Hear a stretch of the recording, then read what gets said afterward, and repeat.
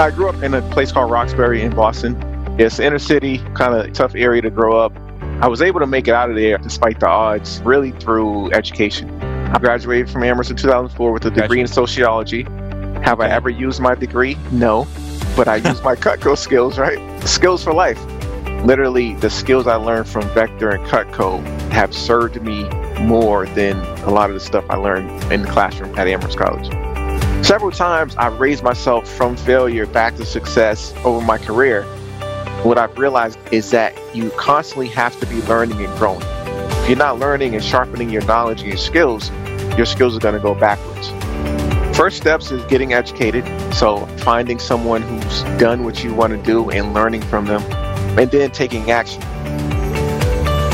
That's a piece of the inspiring story of Dedrick Polite. From an early age, education was his way up in life. From his Cutco Vector experience, he learned about sales and developed a passion for entrepreneurship. Throughout his career, he has lifted himself up through learning. Now, as a successful real estate investor, Dedrick and his wife Crystal are teaching others by sharing their journey as they strive for higher and higher levels of success for their family. I know you'll enjoy getting to know this smart and personable entrepreneur, Dedrick Polite. Welcome to Changing Lives Selling Knives. I'm your host, Dan Cassetta. There's a generation of entrepreneurs and business leaders out there right now who are positively impacting the world using lessons and skills that they first learned from selling Cutco knives with Vector Marketing Corporation. This podcast was created to share inspiring stories from Cutco's most prominent alumni and current leaders. On this show, you'll meet successful entrepreneurs, best-selling authors, superstar business executives, and transformational leaders from many walks of life. All our guests will have two things in common. One, they're all changing lives today through their work and their influence. And two, they all started out selling Cutco knives when they were younger. The lessons of the Cutco Vector experience are numerous, are compelling, and are real-world concepts for business and life. Through hearing real-life stories and hands-on experiences, you'll gain insights that can help you in whatever it is that you do in life. Thanks for pressing play. Let's get on with today's episode. Welcome to the podcast, everyone. I'm very excited to introduce to you today Mr. Dedrick Polite. Dedrick worked with Cutco back starting in the summer of 2002. He worked for a few summers during college. He grew up in Boston, went to Amherst College, and when he graduated from college, he got into pharmaceutical sales. We'll talk a little bit about his path today, which ultimately led him into real estate investing, where he is highly successful, has a lot of things going on that we're going to be able to hear about today. And I'm really excited to be able to introduce him to you and share his success story. So Dedrick, thanks so much for making time for the podcast today. Dan, thank you. Thanks for having me. Outstanding. Let's hear a little bit about you, man. I want the Cutco Vector audience to get to know a little about you, and starting with your personal background. So why don't you jump in on that first? Sure. So I'm from South Carolina originally. Grew up in Boston, Massachusetts, though. Huge Boston sports fan, by the way. Don't hold that against me. But no, I grew up in a place called Roxbury in Boston. That's where New Edition's from. A lot of people know that area. It's inner city, kind of tough area to grow up. The neighborhood I grew up in was plagued by drugs and gangs and violence. And I was able to make it out of there despite the odds, really through education. I was raised by a single mom. My mom was on Section 8. We had food stamps, public assistance. She worked as hard as she could to raise 3 sons. I was the oldest of 3. And I was blessed to get accepted to a private high school, a very exclusive private school, where I had earned a full scholarship there. And that really opened up a whole new world for me. So it was like, I don't know if you ever seen the movie Finding Forrester with Sean Connery, but that was literally like my story of Finding Forrester. Going to that school opened up the doors to going into Amherst College, which again, I earned a full academic scholarship there. And I was really, again, education, which helped me rise above the environment that I grew up in. Wow. So were you were in public schools up till 8th grade? Yes. Public schools, Boston public schools up until 6th grade. And then I kind of got plucked out of there from my testing and my academic ability. And I was tapped to go into private school and again on a full scholarship. Awesome. it's cool to hear a story like that of, overcoming some of the odds, I guess you could say, of how a lot of other inner city kids, what they experience and how things often turn out. It's great to hear that you were able to excel as a student and that was your gateway to bigger and better things in life. Tell us a little bit about the influence of your mom in those early days as a kid. Oh man, my mom, she was everything. She was a teenage mom. She had me, she was 17. But we always had a support system. Her parents, who were from South Carolina, they were always there, had four aunts. But I mean, she was the biggest influence on me. She sacrificed her future to raise three of myself and my two siblings. And unfortunately, she passed away about a year ago at age 55 from cancer, which is one of the biggest losses I've ever had to deal with. But the lessons that she taught me, have been with me for life. So yeah, my mom was everything. Yeah, that's awesome. Very cool to hear. Thanks for sharing that. I'm interested in just hearing from your perspective as a man of color, how are you viewing the developments of the past few months? Like what experiences that a lot of Black people have shared in the last few months really resonate for you? And just, how do you see the future and just the evolution of what's going on right now? Yeah, it's an interesting time. I think a lot of the systemic racism and inequality that's been existing in this country for hundreds of years is really coming to the forefront. And people are starting to wake up and realize, what Black and brown folks have to face in America. With the advent of social media, people are seeing these things firsthand now and seeing how horrible they are, and that it's not just Black people's responsibility or brown, it's everyone's responsibility when you see some injustice going on to speak up, because who knows, it could be you, one of your friends or family next. So I think again, it's an interesting time to be in. I think a lot of young people are pushing the movement forward, so it's definitely needed. Yeah. Just some of the experiences that people have described and shared. Do you have personal experience and sort of those kinds of things happening in your life as you were growing up? Oh yeah, totally. I mean, growing up as a young Black male in Roxbury, it was heavily policed neighborhood. Was plagued by drugs and crime. And I remember being stopped and just for walking down the street, patted and frisked. I remember me and my brother getting pushed up against the wall, searched because again, of our color, but then also because of the neighborhood we lived in. So Right. as a result of the war on drugs, what was going on with that? And I think the hypocrisy of it is that when you had marijuana was illegal back then, now it's legal, right?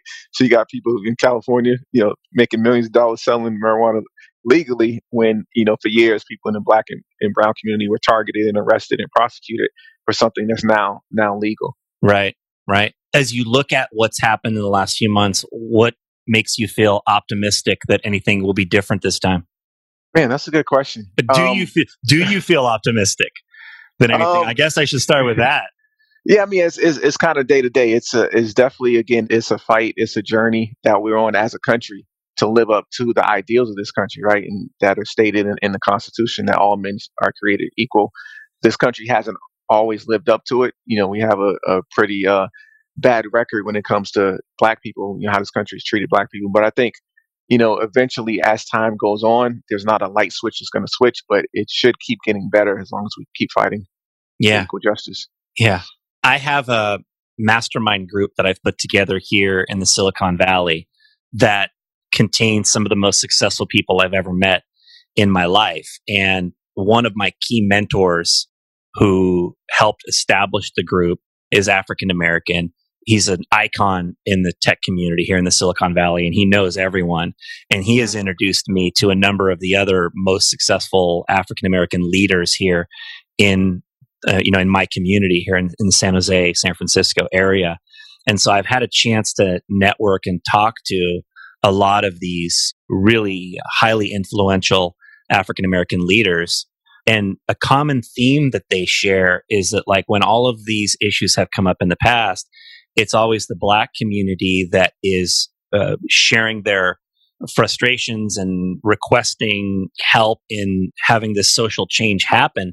But they always say that until the white community really gets behind it, it's hard to have it happen. It has to be, right, all of us supporting change. And that in this particular time, particularly in the advent of the George Floyd situation, there's a greater degree of the white community and all communities of all different races and colors and creeds and everything sort of coming together to support that, hey, look, we're all humans and we all want to have this, of positive relationships and, a much better environment for everybody. And so there is a lot more widespread support, which could be one of the keys to how and why this time things are a little different in moving forward. Yeah, no, I agree. I mean, I think if you're a human being, just if you see injustice, we all got to take that responsibility to speak out. What's right is right. What's wrong is wrong, no matter what the color is of the person who's doing it. That's how I look at it. Exactly. Yep. Well, I hope to see that things evolve a little bit differently, so that your young children, I know you've got 2 young boys, so that your young boys don't have to have a lot of the sticks that a lot of other young, Black children have had over the last few decades and longer. So Absolutely. Anyway, yeah, that'd be cool. Let's talk a little bit about your time with Cutco. All right. Dedrick, Sure. Tell us about when you started and how that evolved. Yeah, so I started, after my freshman year at Amherst. Again, I'm going to this prestigious Ivy League school. I was actually on the football team as well. I didn't play much, but I was on the team.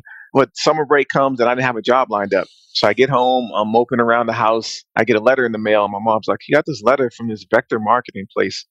And I opened it up and it was an interview. So I'm like, I got nothing else to do. Yeah, it was great. I'm going to go down to the interview. And when I found out I was selling knives, I'd never done sales. I was kind of like that quiet kid. I was always smart, good in sports, good in school, but I was just quiet. So anyone who knew me probably thought I would be horrible at sales. And I was. My first 2 or 3 weeks with Cutco, my manager, Dave Drennan, who became one of my best friends, he actually sat me down after my first 3 weeks and I'd gone on like 8 demos and sold exactly about $18. He was ready to fire me. He was like, dude, you're costing me money.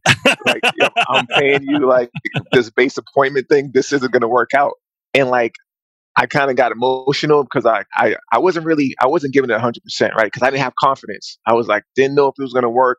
I'm coming from the inner city, the hood, and I'm trying to sell these $800 sets. And I didn't think people would buy the things, right? Because of my background where I came from, I'm like, people can't afford knives like this.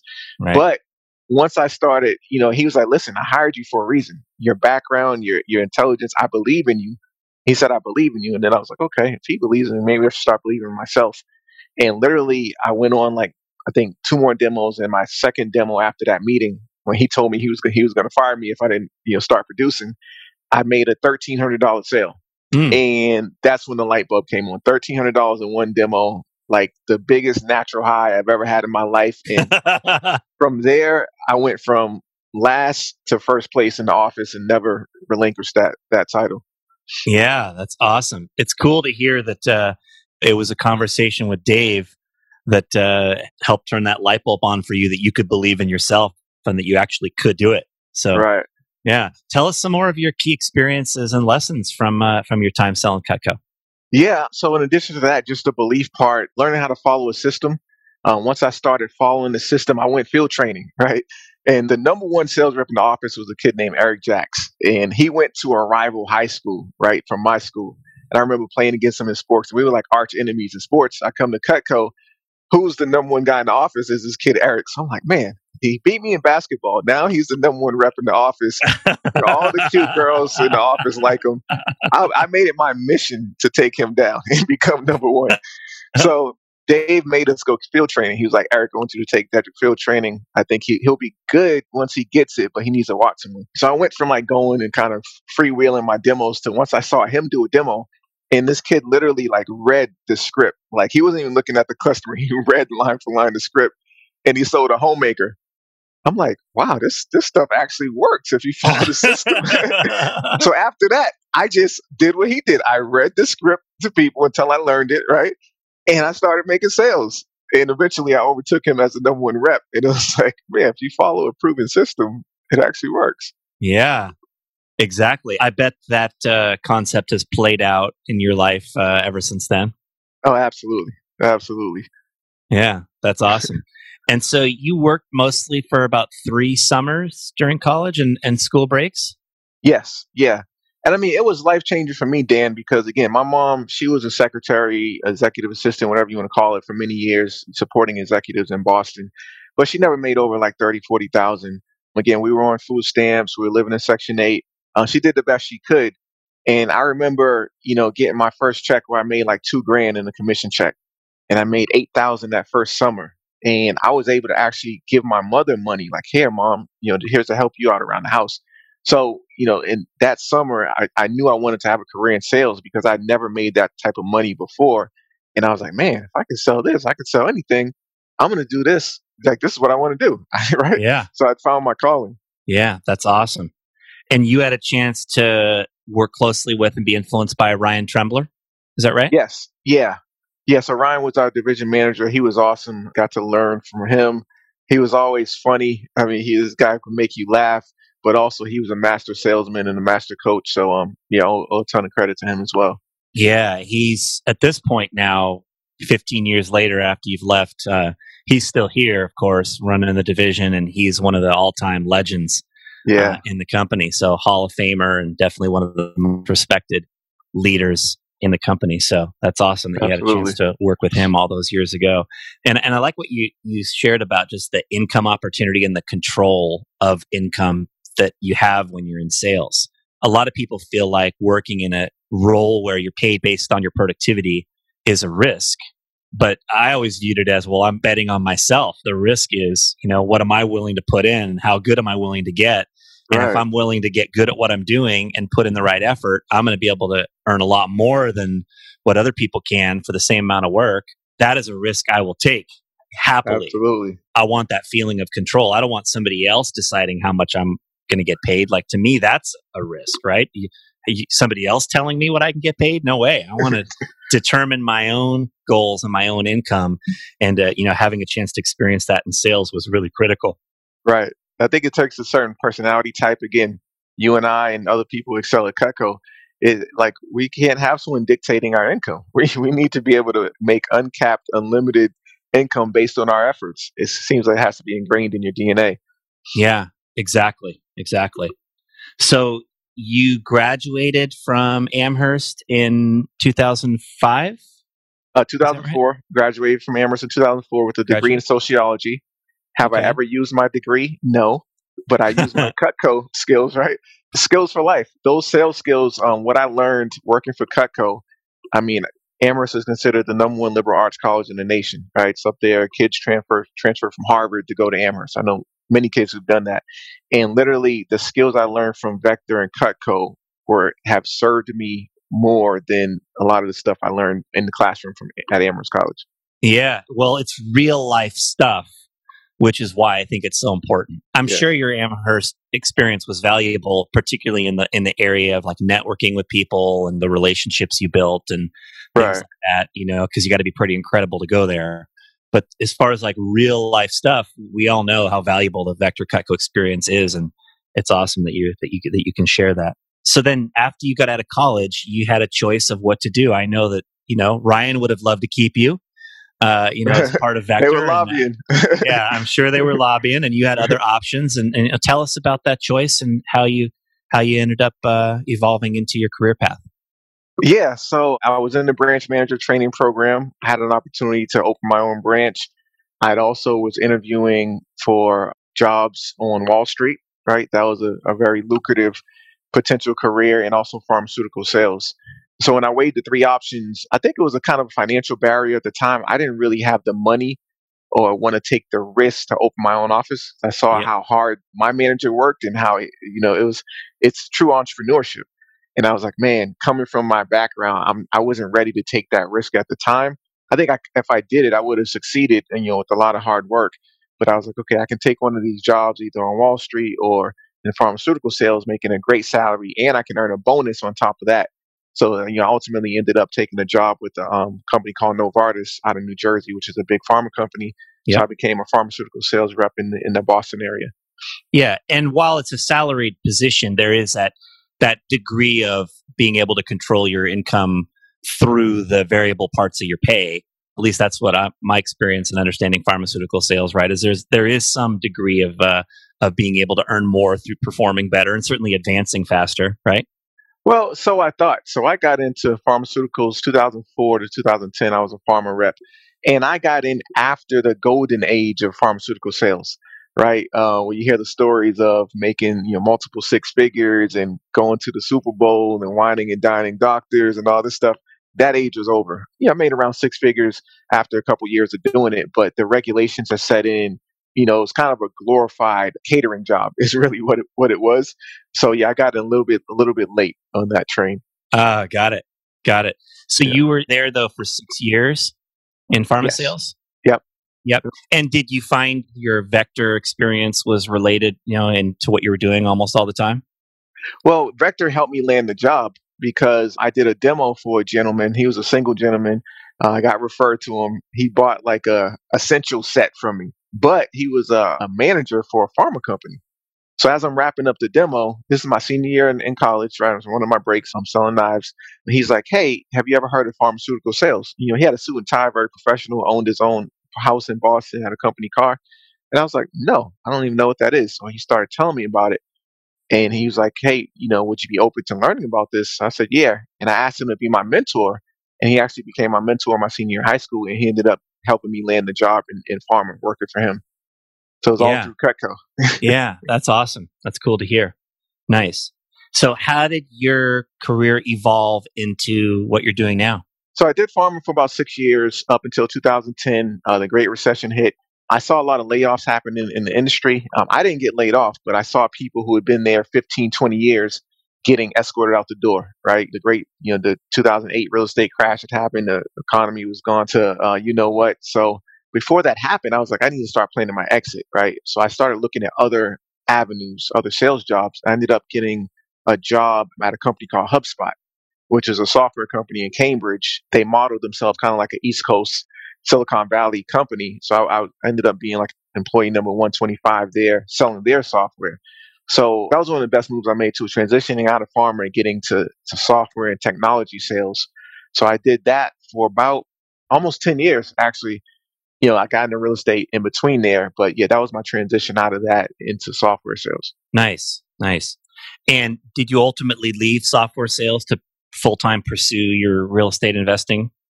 Yeah, yeah. So while I'm doing software sales, again, I'm making decent money. I'm earning commission checks. I work for about three or four companies in between an 8 year span. But I mean, I have my successes, I have my failures, right? I still had that base of knowledge I learned from Cutco. But at a certain time, you get in some sales jobs. I don't know if you've worked for other companies, but I failed a few times. I got fired from a couple companies for just non-performance. And I Mhm. think the reason is because I stopped working on myself and my sales skills. I stopped polishing and constantly learning and training. And when I did that, my skills eroded. And some of it was a product I was selling, but you always take personal responsibility. So several times I raised myself from failure back to success, back to failure, back to success over my career. It's happened multiple times. And what I've realized now, I'm 38, is that you constantly have to be learning and growing, right? If you're not learning and sharpening your knowledge and your skills are going to go backwards. That's a huge point, Dedrick, that I think everybody should really take in, because the reality is that the marketplace changes so fast. And anybody who is sort of relying on the person they were 1 year ago, they're going to fall behind, right? They're not keeping up with the pace. I can remember hearing a story of a person who was asking for a promotion and somebody else got this promotion. And the person said to their boss, how did I not get this promotion? I have 8 years of experience. And the boss said, well, no, you have 1 year of experience 8 times. It's basically like they had stayed the same all through those 8 years. They hadn't grown and evolved and become more than they were. And so they didn't get the chance to advance. Right. Whereas their competition maybe was around for a few years less, but had been constantly growing, evolving, changing, having a steep learning curve in life. And that helped that person elevate, right, to a much higher level. So, Totally. yeah. So how did you overcome that? Like, what made you turn that around and get onto the learning track and be able to achieve success? Yeah, so I got fired. I got fired from a job. Again, I wasn't hitting sales quota for like I think 2 quarters straight, and they canned me. I had a mortgage. I just bought my first house. I had a mortgage. I had a car note. I was scared. I was dating my now wife. We were just dating back then, And, because of the educational background I came from, I tied a lot of my self-worth and my confidence to my job title, my income, right? And when I Right. got fired, all that was shattered. I'm like, I was depressed. I was literally walking around depressed. And my girlfriend was like, after a couple of weeks just watching me mope around the house, she was like, dude, you got to do something. She was like, listen, you didn't lose that job. They lost you. She was like, take some time off. I was burnt out, just from being on the treadmill so long. Take some time off. Figure out what you want to do next. I know you're always talking about starting your own business. I want you to do that now, right? While you have this time off. During that time, I started my own marketing agency because I was selling marketing software. So I started my own marketing agency. I got invited to speak at Harvard's Innovation Lab during that time. I learned to ride a motorcycle, right? All these things I kind of wanted to do. When I got fired, it was a wake up call for me to kind of reinvent myself. So, yeah, getting fired will do that to you. I bet. I bet. And so tell us about how that sort of evolved into your real estate business. Yeah, so what I realized, Dan, is that, again, you got to constantly learn and you're constantly reinventing yourself. Like you said, you don't want to be the same person you were 8 years ago, right? Especially in sales. People don't care what you did last year or last quarter or what your records were, right? In Right. sales code, they're like, what are you doing for me now, right? How Right. much revenue have you brought in today? So one of the reasons I always loved real estate, I remember my manager, Dave Drennan, well, I was making these big checks and he handed me Rich Dad Poor Dad. I was 21. He was like, Mm. read this book. Because he knew I didn't come from money, right? I came from a low income background. And that was one of the most important things right there is reading that book at age 21. It changed how I look at money and it opened my eyes to real estate investing. So I was like, okay, I got to get this thing called passive income, residual income. I love sales, right? I love the chase. I love the art of the deal, but I don't want to be doing this when I'm 60, when I'm 70. I want to get paid. I want to do something once to get paid over and over and over again for it. So I'm like, okay, why don't I start buying rental houses, rental properties? So that really sparked the interest in real estate. I read books, listened to tapes, went to seminars for years. And I was doing what my wife calls analysis paralysis. I was the king of it because I was comfortable, right? I was making a good salary, still bumping along in my sales career. And I was always talking about real estate. And finally, my wife was like, listen, you've been talking about getting into flipping houses and doing this real estate thing for years. Let's just do it. She's more the serial entrepreneur. Let's just do it. And literally about 3, 4 years ago, we took some money out of our retirement account and we bet on ourselves and we started investing in real estate. That's cool. That's cool. Where did you start this? So I started my first investment property was in Boston. I was still working a job. I was 2 or 3 years into my corporate career and I bought a triplex. I did what's called house hacking. So I Yeah. bought a 3 unit. I lived in a garden level basement apartment. I was single, no kids. I Right. rented out the 2 upstairs apartments and it paid most of my mortgage. Right. Awesome. And then I didn't do anything for several years after that. I just read books and listened to tapes and thought about it. But then after that, again, my wife was like, look, we're going to do this together. We're going to learn how to start flipping houses. So that's when we decided to invest money into hiring a coach, hiring a mentor to literally teach us so we can shorten our learning curve as far as becoming real estate investors. Neat. And so then you took this from the triplex in Boston onto what was next? Yeah, from the triplex in Boston, then we got into wholesaling. So I don't know if you know what wholesaling houses is. Are you familiar with that? Yes. Explain it though. Yeah, so for the audience, if you're not familiar, it's literally finding somebody that's motivated to sell their house. Not someone who wants to sell, but someone who needs to sell fast. They're willing to sacrifice a little bit of money and equity to get a quick cash sale. Getting that property in the contract, right? So let's say, for example, I get in the contract at 200,000. The house may need a little work, but once it's fixed up, let's say it'll sell for 300. And then once I turn around and get that property in the contract, finding an investor who flips houses and selling them my contract or assigning my contract to them for a fee. Right. So let's say I find Dan and Dan flips houses. Say, hey Dan, I got this house. I'll sell it to you for 210. It's worth 300 fixed up. It only needs about 20 grand in work. And then I would make that $10,000 fee for assigning you the contract. So we started doing that in 2017. We made a bunch of money doing that. And then we took that money and we started investing in rental houses and apartment units. So within a couple of years, we built a portfolio valued at over $3 million. We both were able to leave our corporate jobs because our income, our passive and our active income from real estate investing far exceeds what we were making in corporate America. So now my wife and I are both full-time entrepreneurs. We own our own time. We have time freedom. We have financial freedom. So yeah, it's been a great ride. Yeah. And tell us about the scope of your businesses that you have at this point. Yeah, I mean, so we have over 20 rental units that we own and growing. Our goal is to get to 10,000 rental units. This is over the next 10 to 20 years. So we're building a portfolio. We have 7 different companies. So we have a flipping company where we flip houses. We have a rental company where we hold rentals in that. We have a short-term rental company where we buy houses, fix them up, and rent them out on Airbnb, VRBO. We have a property preservation company. We also got into teaching, right? Because we started documenting our journey as we were learning and getting into real estate. We started documenting our journey on social media. So when we'd be at a house, we post it, we post videos and kind of tutorials, just documenting our process. So literally, Hmm. there's people who followed us from when we first got in to now, and they've seen our whole process. So, and then people reach out to us all the time because we've documented our journey to becoming investors. Now, people reach out to us asking us to mentor and coach them and teach them how to do what we've done. So, we started an education company where we literally teach people how to become real estate investors. That is cool. I think a lot of young vector entrepreneurs would be really interested in learning, some of the ideas that you have to share in this area, because we all want to be able to not just work and get paid for what we're doing today, but to build a portfolio. And like I've done the same as you in terms of being able to build, multi-million dollars worth of real estate holdings that are paying me today. Awesome. But I'm sure that a lot of our young Vector folks would love to be able to learn more about that. First of all, where do they go to find out more from you? Can you tell me that? Sure, sure. So they would go to Be Polite. So my last name is Polite. So Be Polite Properties on any social media. So YouTube is Be Polite Properties, Instagram Be Polite Properties. We'll put in the show notes. Facebook.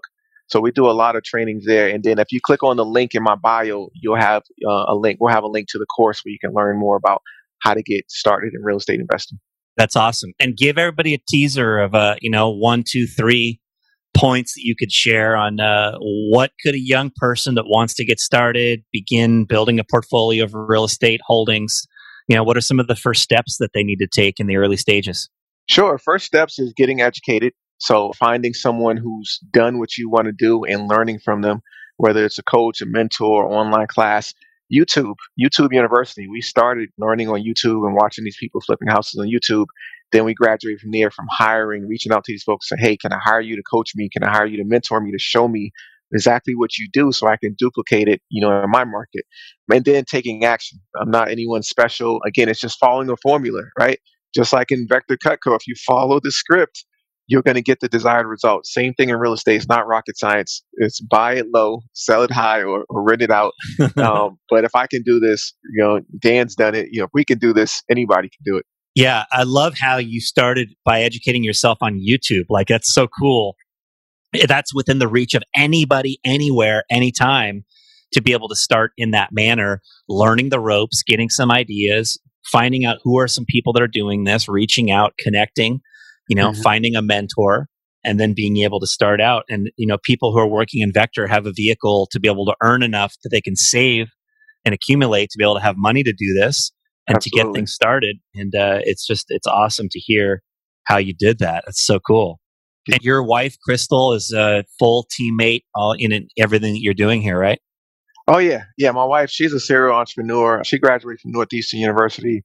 She spent about 15 years working in corporate management roles, but she started her first company when she was a teenager, and she's owned multiple companies. So she's what we call the visionary in our partnership, and I'm the integrator from the book Traction, which is a pivotal book that's helped us. But she's a visionary. She kind of casts the vision and sees where the puck's going, and I'm the one that integrates and puts all the details and the plans together, and we both execute them. Yeah, that's very cool. And as you look forward, do you feel that rentals is the avenue for you, or buying and selling? Is it really a combination of both? Or like, what do you feel like is the most lucrative avenue that you're going to pursue? That's a great question. I was just reading a book last night on Donald Trump and the Trump family, how they built their wealth. And Fred Trump, he built his wealth from rentals. All right, I think he amassed 6,500 rentals in his 90-year lifetime, and it was valued at almost $1 billion portfolio. Right, this is New York real estate, Yeah. and he was able to pass that on to his family. So that's my ultimate goal: is to build a huge rental portfolio for the cash flow, and be able to pass that on to my kids, so they don't have to work for someone else. Right. I don't want them to be lazy, but I want them to have the freedom to do whatever their passion is, right? And my kids, and set up and build generational wealth. To get there, of course, you got to make active income. So we also wholesale houses, we flip houses to make active income in order to purchase more cash flowing assets and passive income. Yeah. Yeah, I know you live in North Carolina, there, Tobacco Road area, Winston-Salem. Are you focused on North Carolina with your holdings? So we invest nationwide. That's the beautiful thing about this, Dan. So you got YouTube University with the internet and with being able to sign documents electronically. We have properties in Boston. We have rentals in Cleveland, Ohio. I've wholesaled houses in California, right? We did one in LA earlier this year, virtually from North Carolina. Wow. We did a six-figure wholesale deal where we got a property in Boston under contract and we flipped it to another buyer. We never even saw the property in person until we actually closed on it. And we made $105,000 in that one virtual wholesale deal. So again, with technology and in this day and age, you can do this virtually from anywhere in the country. That's amazing. That really is. So cool. I noticed in your email you had the tagline, "It costs nothing to be polite."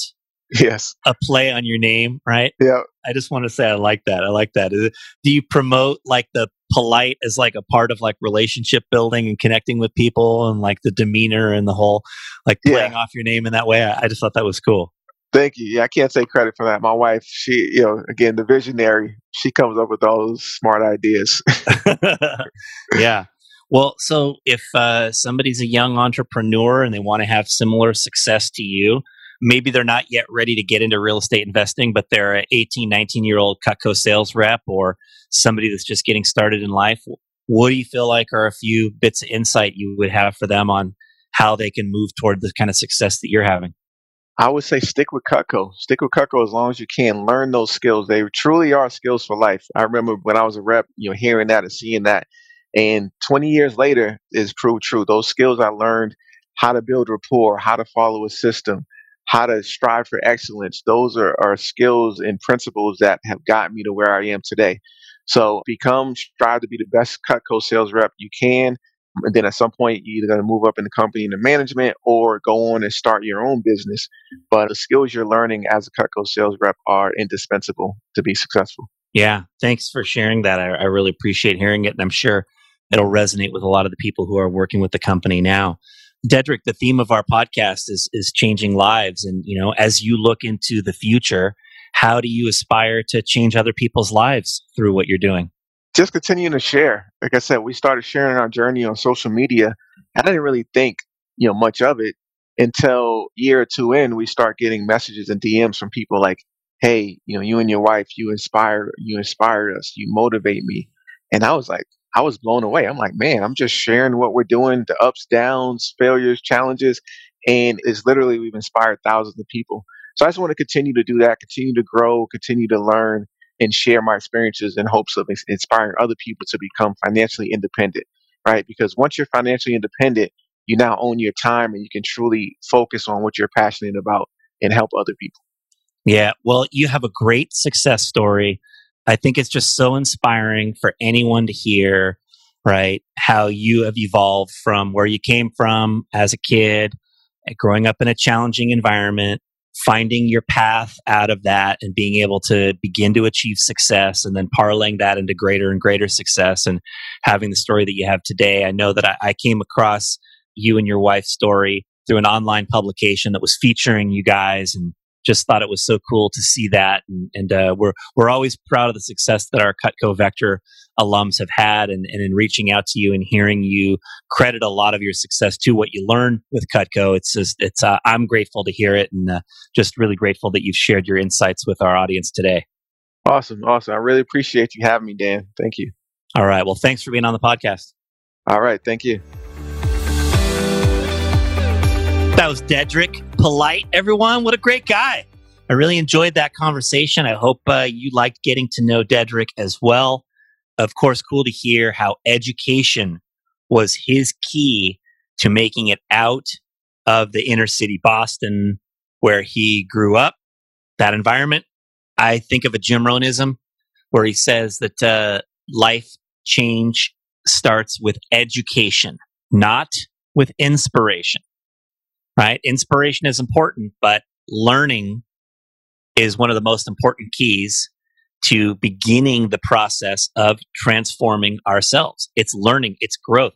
Dedrick even talked about how when he stopped working on himself, he failed a few times. He struggled in his work. And so it's important to make sure that we're constantly learning and evolving in our skills. Dedrick talked about following the system at Cutco, right? I loved hearing that, how he struggled at first, but his manager, Dave, believed in him and he went field training and he started following a system. And I'm sure that's a big part of how he's succeeded in real estate investing as well, is following and replicating a system that has been proven by many others to work. And then, in terms of advice that he would have for people, he talked about the importance of learning whatever it is you want to do. If you want to get into real estate investing, buy a few books, start learning, go to YouTube University, get some guidance from someone who's doing what you want to be doing, and then start, right? Start on your journey. I think that regardless of how somebody wants to reach the point of financial independence, everyone should have the goal of reaching financial independence, and that there are various ways to get there. But one thing that's common in the ways of getting there is that you can't be spending everything you're making. You have to be saving a big portion of what you're earning. And then you have to be parlaying that into something that's going to make you money. You want your money to make you money. And there are more than one way to do that. Real estate's not the only way. It comes with its pitfalls, but it has a lot of advantages as well. And it certainly is a good way to be able to do that. Like Dedrick, I have been able to accumulate a pretty significant portfolio of real estate holdings out here in California and Nevada that I have that pay me as well on a monthly basis. And so it is a great way to be able to accumulate wealth, and just really cool to hear how Dedrick and his wife, Crystal, have been able to build that portfolio, and what they're aspiring to do in the future is awesome. So cool to hear their success. Great to hear that Dedrick credits his Cutco experience as a big part of giving him the skills and the resources to be able to do well. If you liked this episode today, please share it out there with anybody else that you feel could benefit from it. Take a few seconds to rate and review the podcast, particularly if you're listening on Apple Podcasts, and certainly connect with me on social media. I am on LinkedIn, Facebook, Instagram, Twitter, even once in a great while. But look forward to connecting with you as well. And at changinglivespodcast.com, you can get a lot of resources that are available there from some of our guests. You can sign up to get an occasional email with some other resources as well. So please do that. Connect with me in those ways. Thanks very much for listening. Have a great day. Thanks for listening.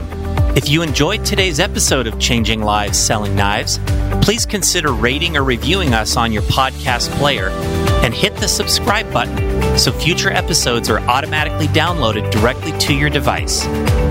For access to guest bios, show notes, and other resources, visit changinglivespodcast.com. You can sign up there to receive valuable resources for free from people featured on the podcast.